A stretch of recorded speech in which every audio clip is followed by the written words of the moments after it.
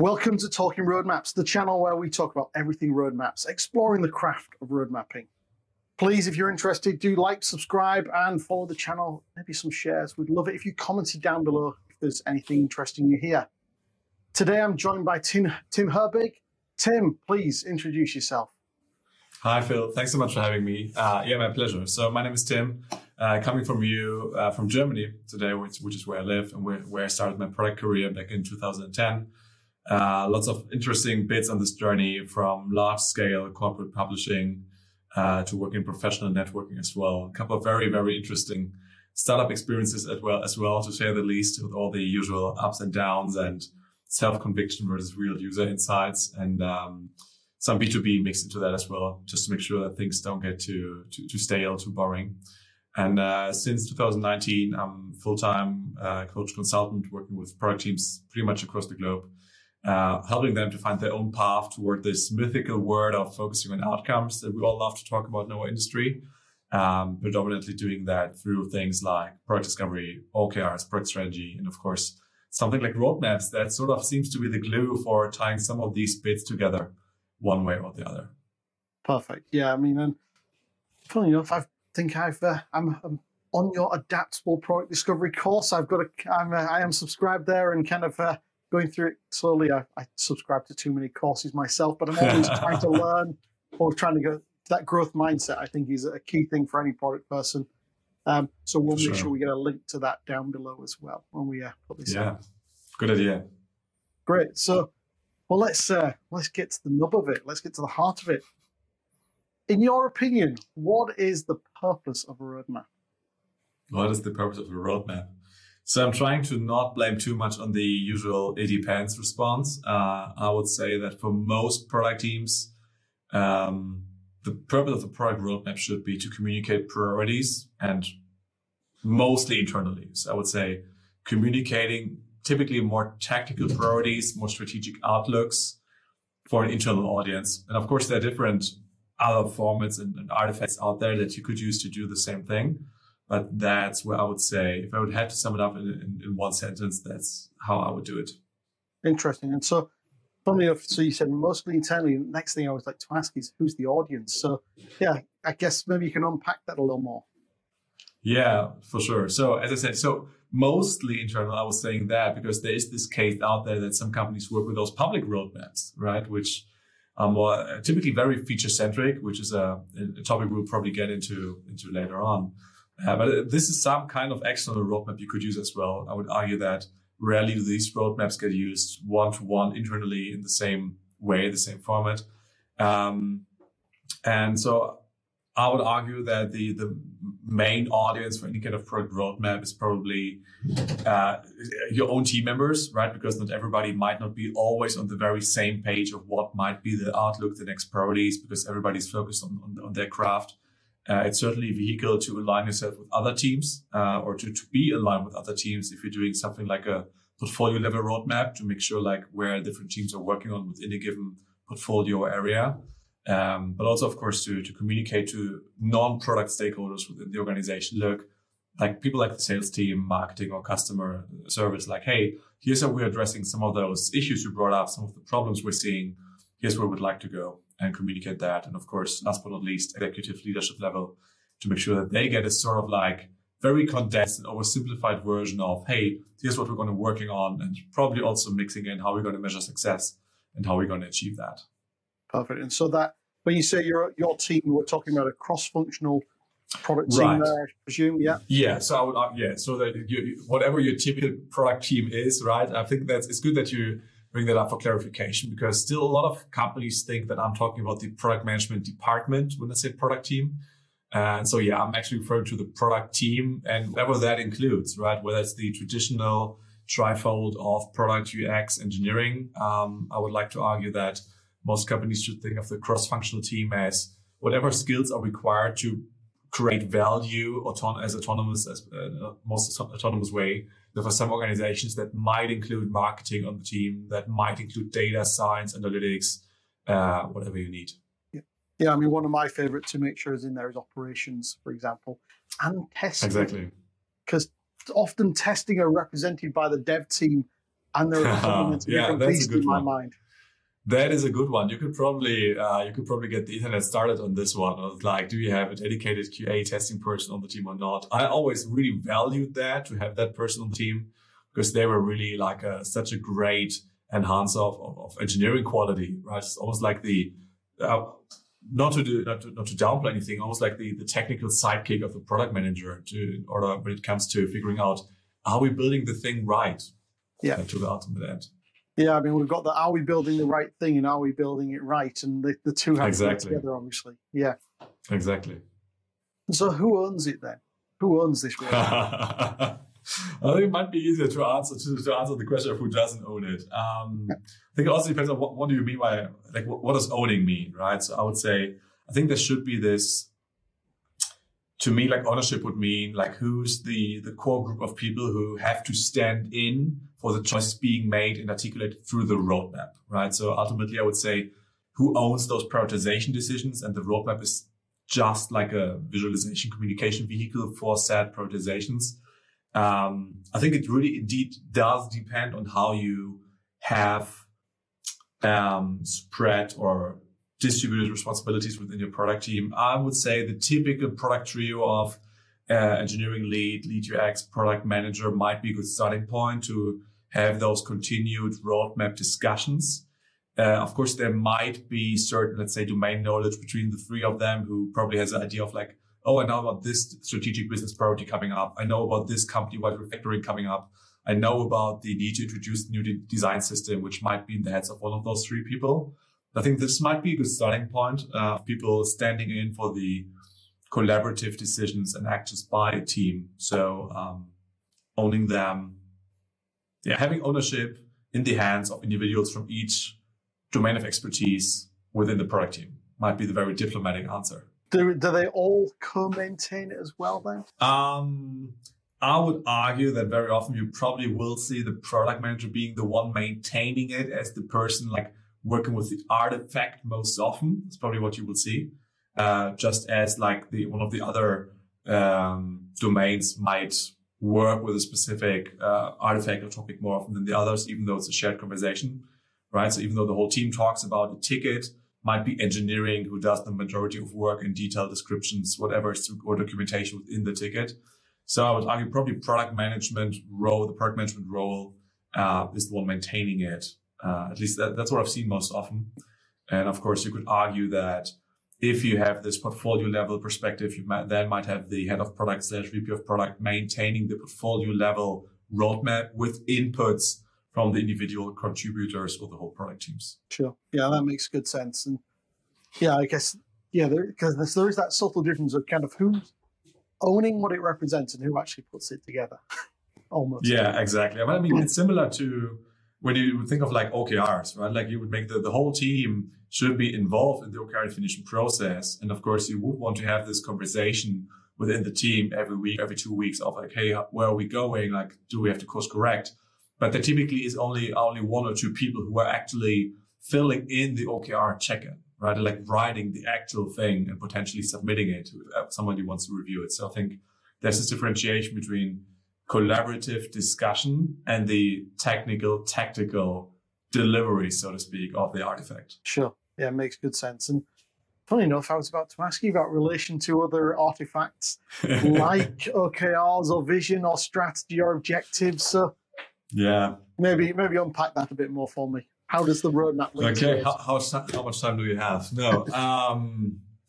So the way I see it, I think I've seen plenty of talk out there that people would have to choose between OKRs and product roadmaps. That these are like conflicting artifacts. I think that certainly is not the case.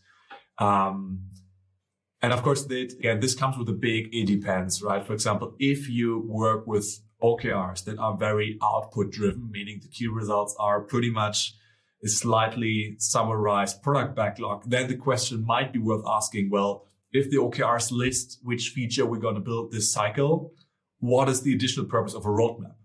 Which is fair, right? Yeah. I think it becomes more interesting if you truly embrace this concept of having the OKRs being more outcome oriented and try to stay away from the best practice outcome OKR. Don't try to get too caught up by the best practice or by the book definition, but let's say more outcome oriented, right? Because that's the journey most teams are on or want to be on. If you work with these, I think the biggest obstacle you might hit is that when you talk to non-product stakeholders or even like product team members who just look at the outcome metric, but then ask themselves, but what are we going to do to get there, right? Yeah. So you still need to have that expression of what are we going to do, whether it's a feature or an experiment or an activity to move closer to that outcome. And you don't want to squeeze that into the OKR itself, right? So you don't want to spread it out even further or have like key result activity in one list. So I think that's where the roadmap can come in really beautifully, because then you're coming from things like you have the qualitative intent through your objective. You have some of the key results that would tell you implicitly which problem you're trying to solve, aka which outcome to drive. And these two could already form one roadmap item. And then you could list as an addition, at least for the near term, like let's say next 3, 4, 6, 12 weeks cycle, even articulate, well, here are some of those current ideas we're going to pursue to drive this key result to contribute to that qualitative intent, whether it's experiment or feature or something like that. And I think that might be good for the short-term perspective, as in the current cycle, the next couple of weeks looking ahead. And of course, this will change, right? You might not be able to say, these are all the features or activities we're going to do throughout the cycle to drive the key result. Some of these might not work out. So what might be the best guesses, the most educated guesses at the beginning of a certain cycle? I think where it gets really interesting is if you adopt a roadmap format, and just to borrow from this very common now, next, later format. If you look at columns like the next or the later format, then it gets really interesting, because you can't be as descriptive as you can be for the immediate future, because you don't know the OKRs for the following cycles yet, ideally, because that would be quite descriptive.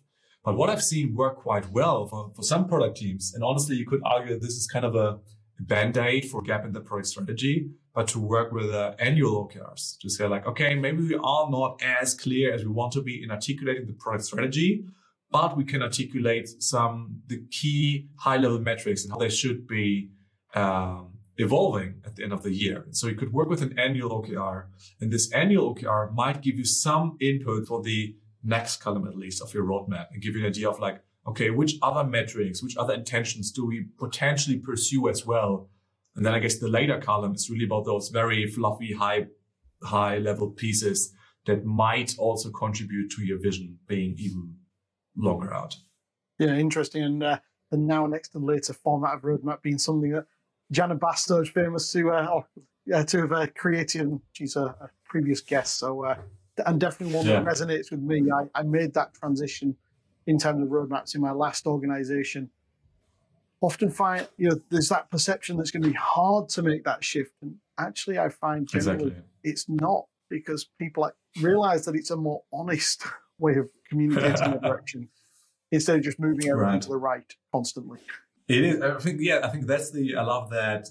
I don't know who wrote that. It might have been Andreas Sayers who wrote this idea that there's this term of the Kanban roadmap out there, which sometimes seems to be referring to the now, next, later roadmap. And I think what I love about her take, and which really just makes a lot of sense, is like Kanban is about moving things from one column to the other as fast as possible with a certain work in progress limit. Whereas the now, next, later roadmap, it's not about moving everything from the later column as fast as possible to the now column, right? Which would get you in the sort of this feature hamster wheel. And so I love this anti-pattern of like not treating the column-based roadmap as something where everything will move as fast as possible from one column to the other. It's not a given that it will be done. In fact, it's the now, next, later is almost a use of the 3 horizons concept, and often in the 3 horizons concept, you're already working on the things in the later in order for them to pay off long term. It might be high level discovery activity and so on that's going on. You just don't know how it's going to land or where it's going to land. It's true. It's like, it basically supports the whole dual track agile mentality, at least, to know like there are things in the here and now, quite literally, we have to deliver on. We know how to measure. There are things where we just know that these are mid to long-term strategic intentions, right? It's not even fair to call these a bet or specific metrics. Like that's the direction we want to explore. We have some idea of what to do to explore this problem space. But whether it will ever result in anything like being delivered in the current quarter or it will ever lead to current quarter OKR, left to be seen.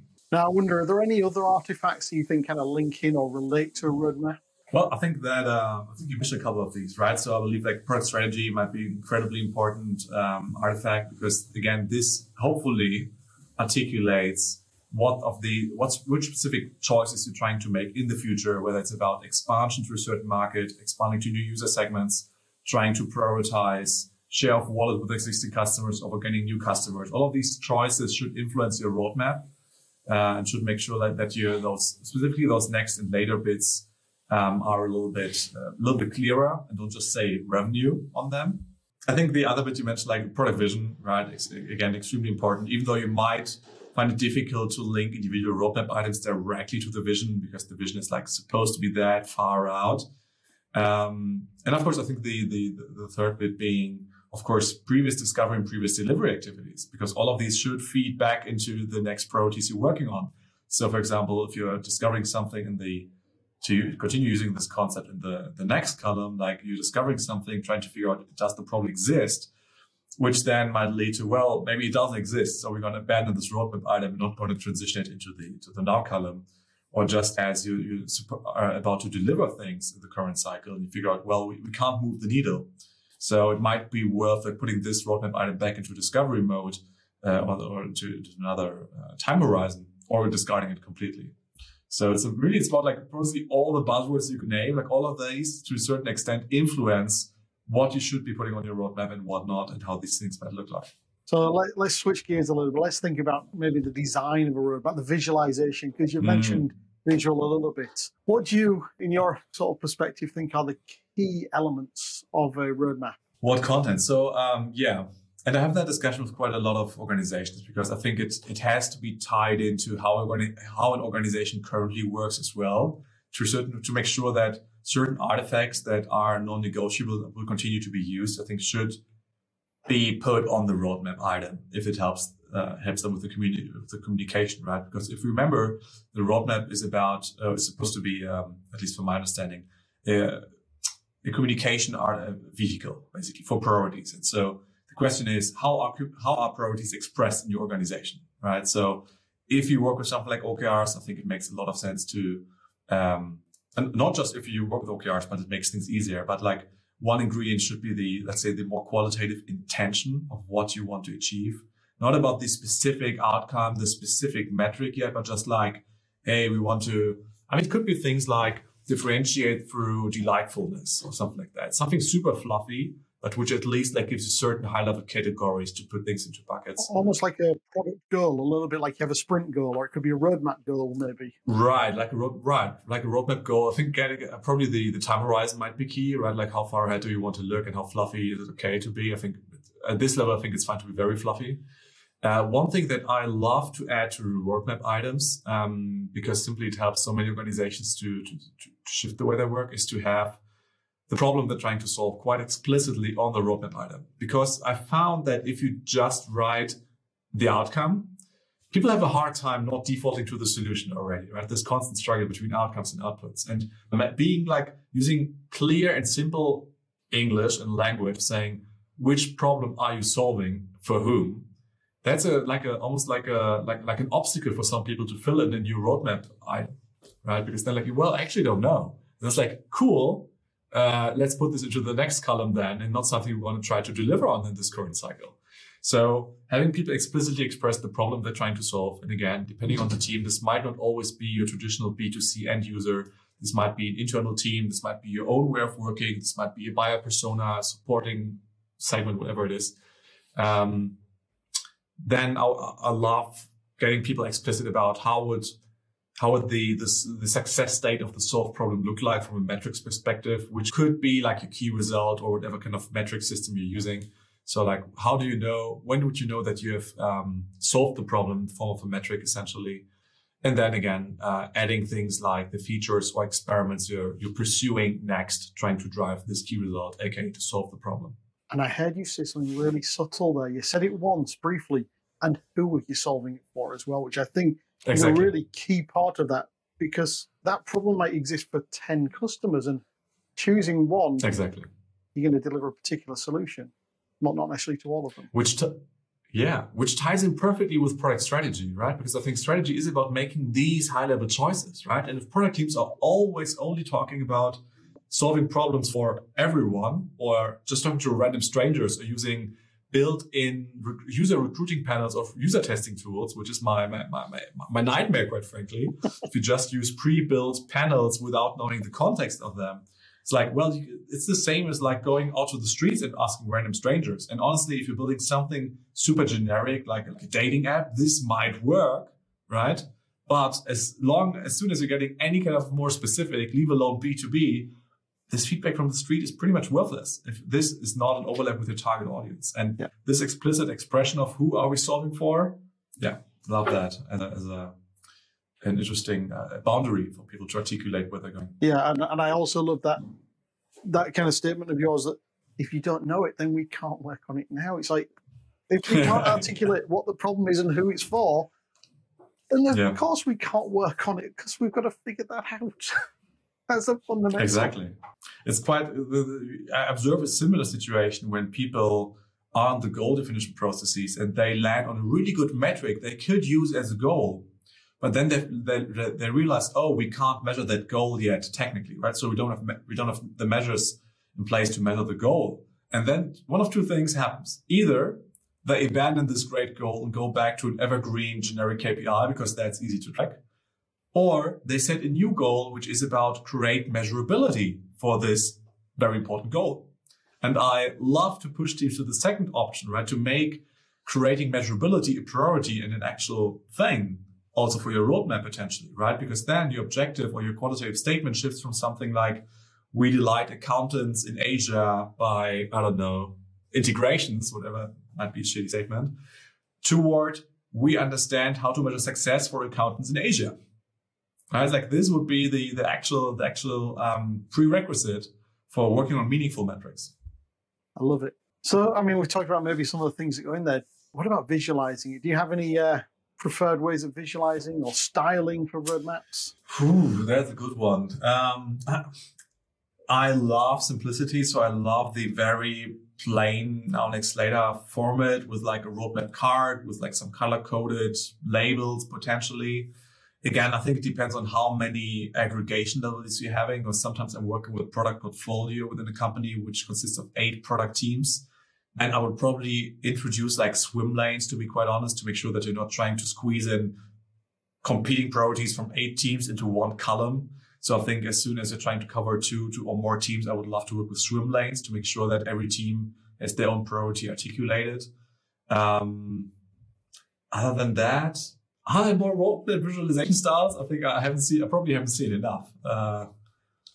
Funnily enough, it's probably another few months down the line, we're going to be throwing that question out to the world saying, show me your roadmaps. Because, there's so many I've seen, there's so many of my collaborators just in a scene, there's so many the people we're interviewing have seen, but we want to try and build that library almost.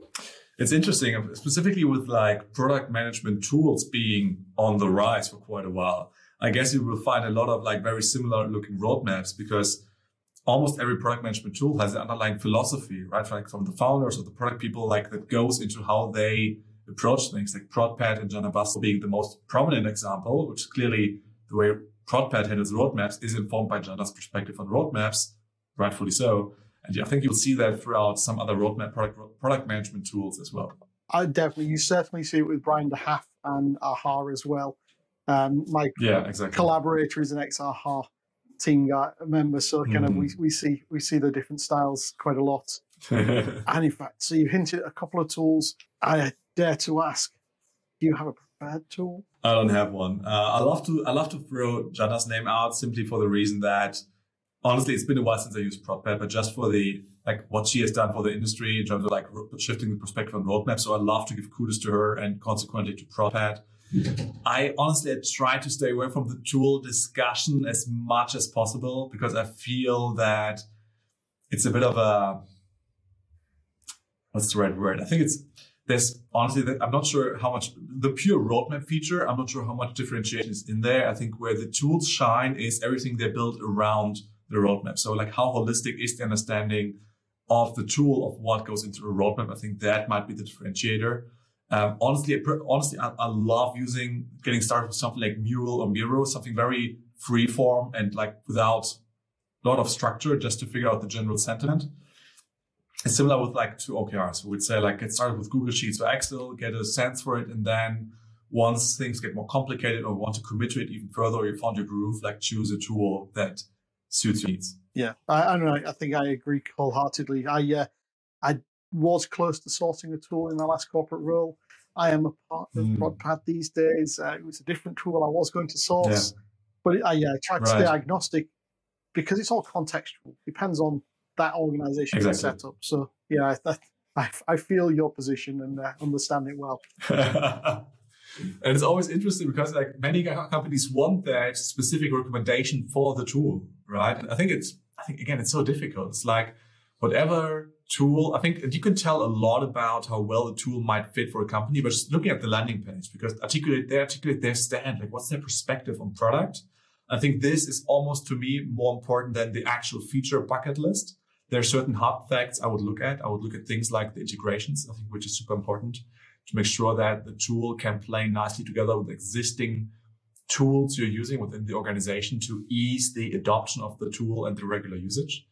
Other than that, I think it's more about the attitude and like a certain baseline quality execution. Yeah, I agree. Okay, now let's get on to switch gears again a little bit. What do you consider to be best practice in terms of roadmapping? I was just coming off a conversation, so I love to avoid the term best practice, to be honest, because I think it paints a picture of it's this or nothing. Of course, this is like depends on the people interpreting it.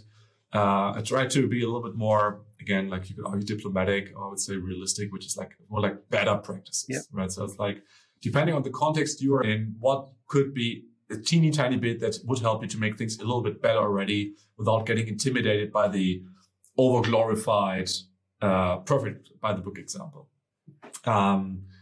So yeah, I think some of the better practices, which could be stacked or like tackled individually, is I think switching from the traditional long-term Gantt chart to a column-based and more loosely defined time horizon. I think it's a great thing.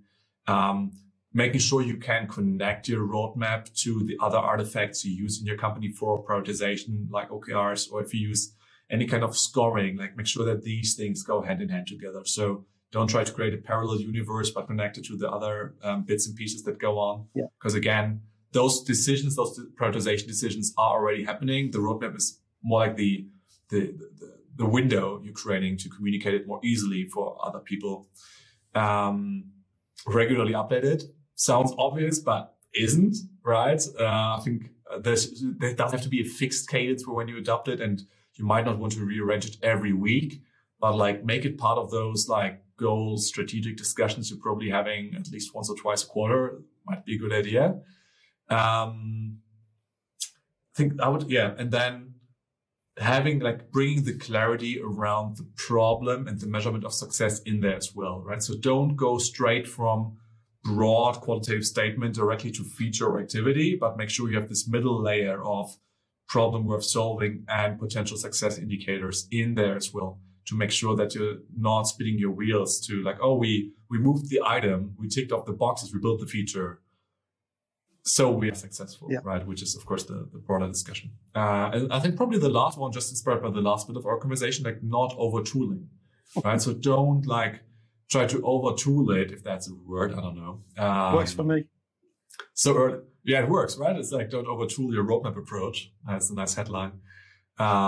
This should be something to consider. Again, this doesn't go against roadmap tools per se, but like against the idea of starting with a tool and modeling your roadmap approach after the tool. I think it should be the other way around. Yeah, love it. So let's flip the other way around. What's the biggest mistake you see on roadmaps? The biggest mistake? I think like leading with the feature and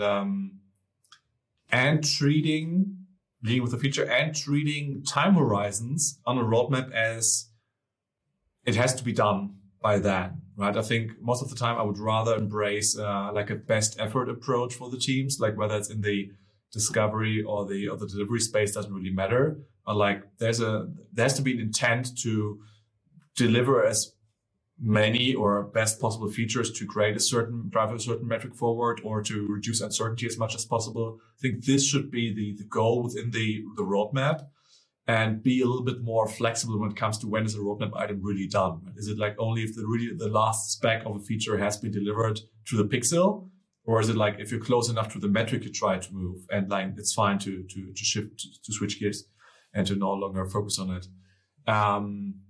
I think another anti-pattern might be to completely neglect the idea of the need for potentially more specific timelines having to be articulated for very teeny tiny delivery, right? I think I don't know if it was Cito Lombardo or Jana who I heard it from, the idea that there might be the need for like a more tactical release plan with specific dates to accompany something like a clearly articulated roadmap, and that these two things can be two different artifacts. It's probably still mind-blowing to many, many companies. So even though I love the more loosely defined time horizons, I think it's important, specifically in large organizations, to acknowledge the need for more specific date-oriented statements around when something will exactly be released to coordinate things like go-to-market initiatives or customer service. I mean, and that sometimes comes up at that discussion point of other related artifacts. And I you kind of that separation. I think John Cutler also talked about we need to understand the jobs to be done of the roadmap, which kind of is trying to say the same thing. We're trying to do many things with one tool, and actually maybe a few separate ones would make it work better. Exactly. And I think that's an interesting balance to strike, like making sure that you're focused on the jobs to be done of the tool you're using, and like not trying to combine too many things into one tool, then becomes a roadmap item becomes a 2-pager almost. But at the same time, I would argue, not making it too granular and have too many atomic artifacts floating around, where it's then very difficult to piece things together and how things are related to each other. Whose advice do you listen to about road mapping?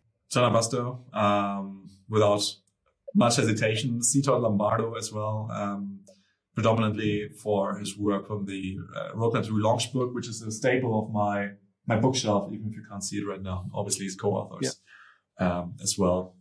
And honestly, I love listening to practitioners within organizations who own the craft of establishing processes that work, right? So that would be people in the product ops space, for example. Lots of companies I work with have really mature, very well-established product ops organizations who spend a lot of time thinking about exactly this kind of question of like, how do I make roadmaps a useful tool and how can roadmaps become a useful tool that support this change, this larger shift from outputs to outcomes?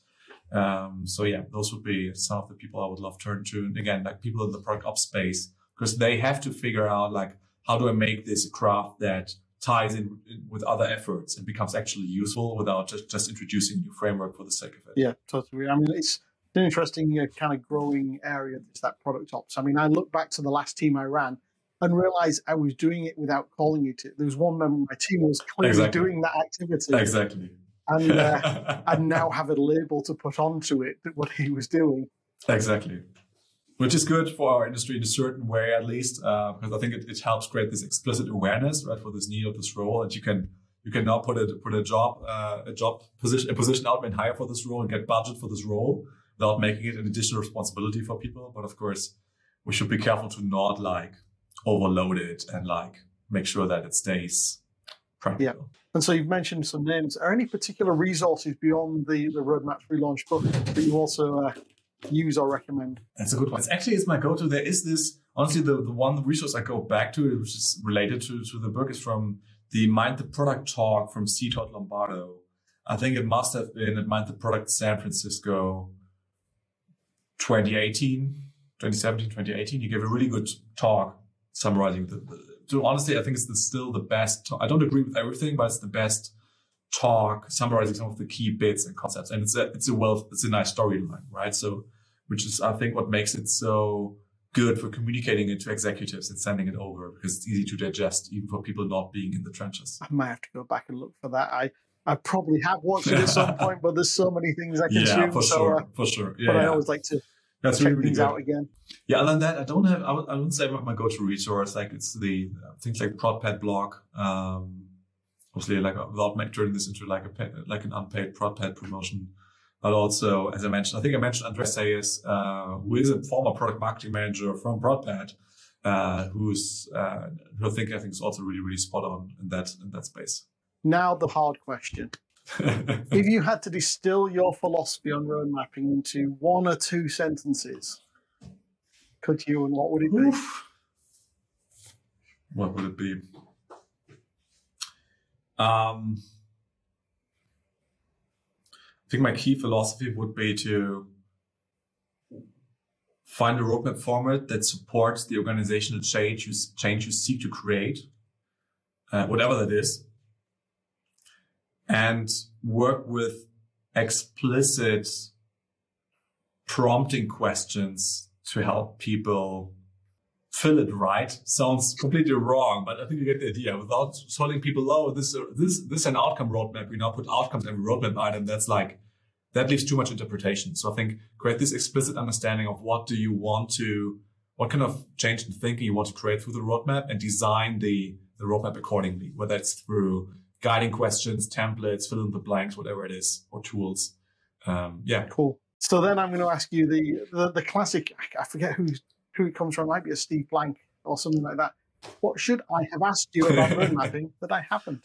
What's the roadmap item I'm most ashamed of ever putting on a roadmap? Would probably be a fun question. What's your answer then? I have to admit, I'm not sure if I actually put it on a roadmap, but it's certainly something that it would have been on an artifact like a roadmap level, which was a startup I was working on, which was trying to disrupt the dog sitting industry. And we're building a mobile app doing that, with none of us owning a dog even, but we're very opinionated investors. And so one project we committed to was, we had a map with little pins or points of interest on there. And we made it a priority to add a drop shadow to those pins on the map so they're easier to spot. The inner designer coming out of Tim there. Yeah, and I mean, honestly, this was more of a semi-forced effort of like, hey, our investor being like, honestly, like 60 plus non-digital native are saying, it's difficult for me to find the pins on the map. We should make these more visible. We're like, okay, let's add a shadow to it. Tim, it's been great having a chat with you today. Last few seconds, here's an opportunity to give a pitch for your offering so that people, if they find you through this, can get in touch and get your help. I like to pride myself in talking more about better practices. And so I think that's what informs most of my content. So if you're interested in better practices that help you improve from wherever you are on your journey as a product team, make sure to check out my newsletter, go to my website, herbig.co, and I try to distill fun thoughts like shared in the last couple of minutes with Phil. And this newsletter every week goes out, except for the upcoming summer break. So yeah, would love to welcome some people there to get some perspective on my thinking. I will make sure the link to your site is visible and available for people here. So awesome. I say, Tim, thank you very much for your time today. It's been great talking, great to reconnect. As for the whole world, I'd just like to say, please remember to like, subscribe, and share all those useful things that help the channel get found. You'll obviously see some shares on LinkedIn and stuff like that as well. If you'd like to take part, if you'd like to do what Tim's just done, please do reach out, get in touch. We'd love to have you. We'd love to have a conversation. Thank you again, Tim, and see you next time. Thanks so much for having me.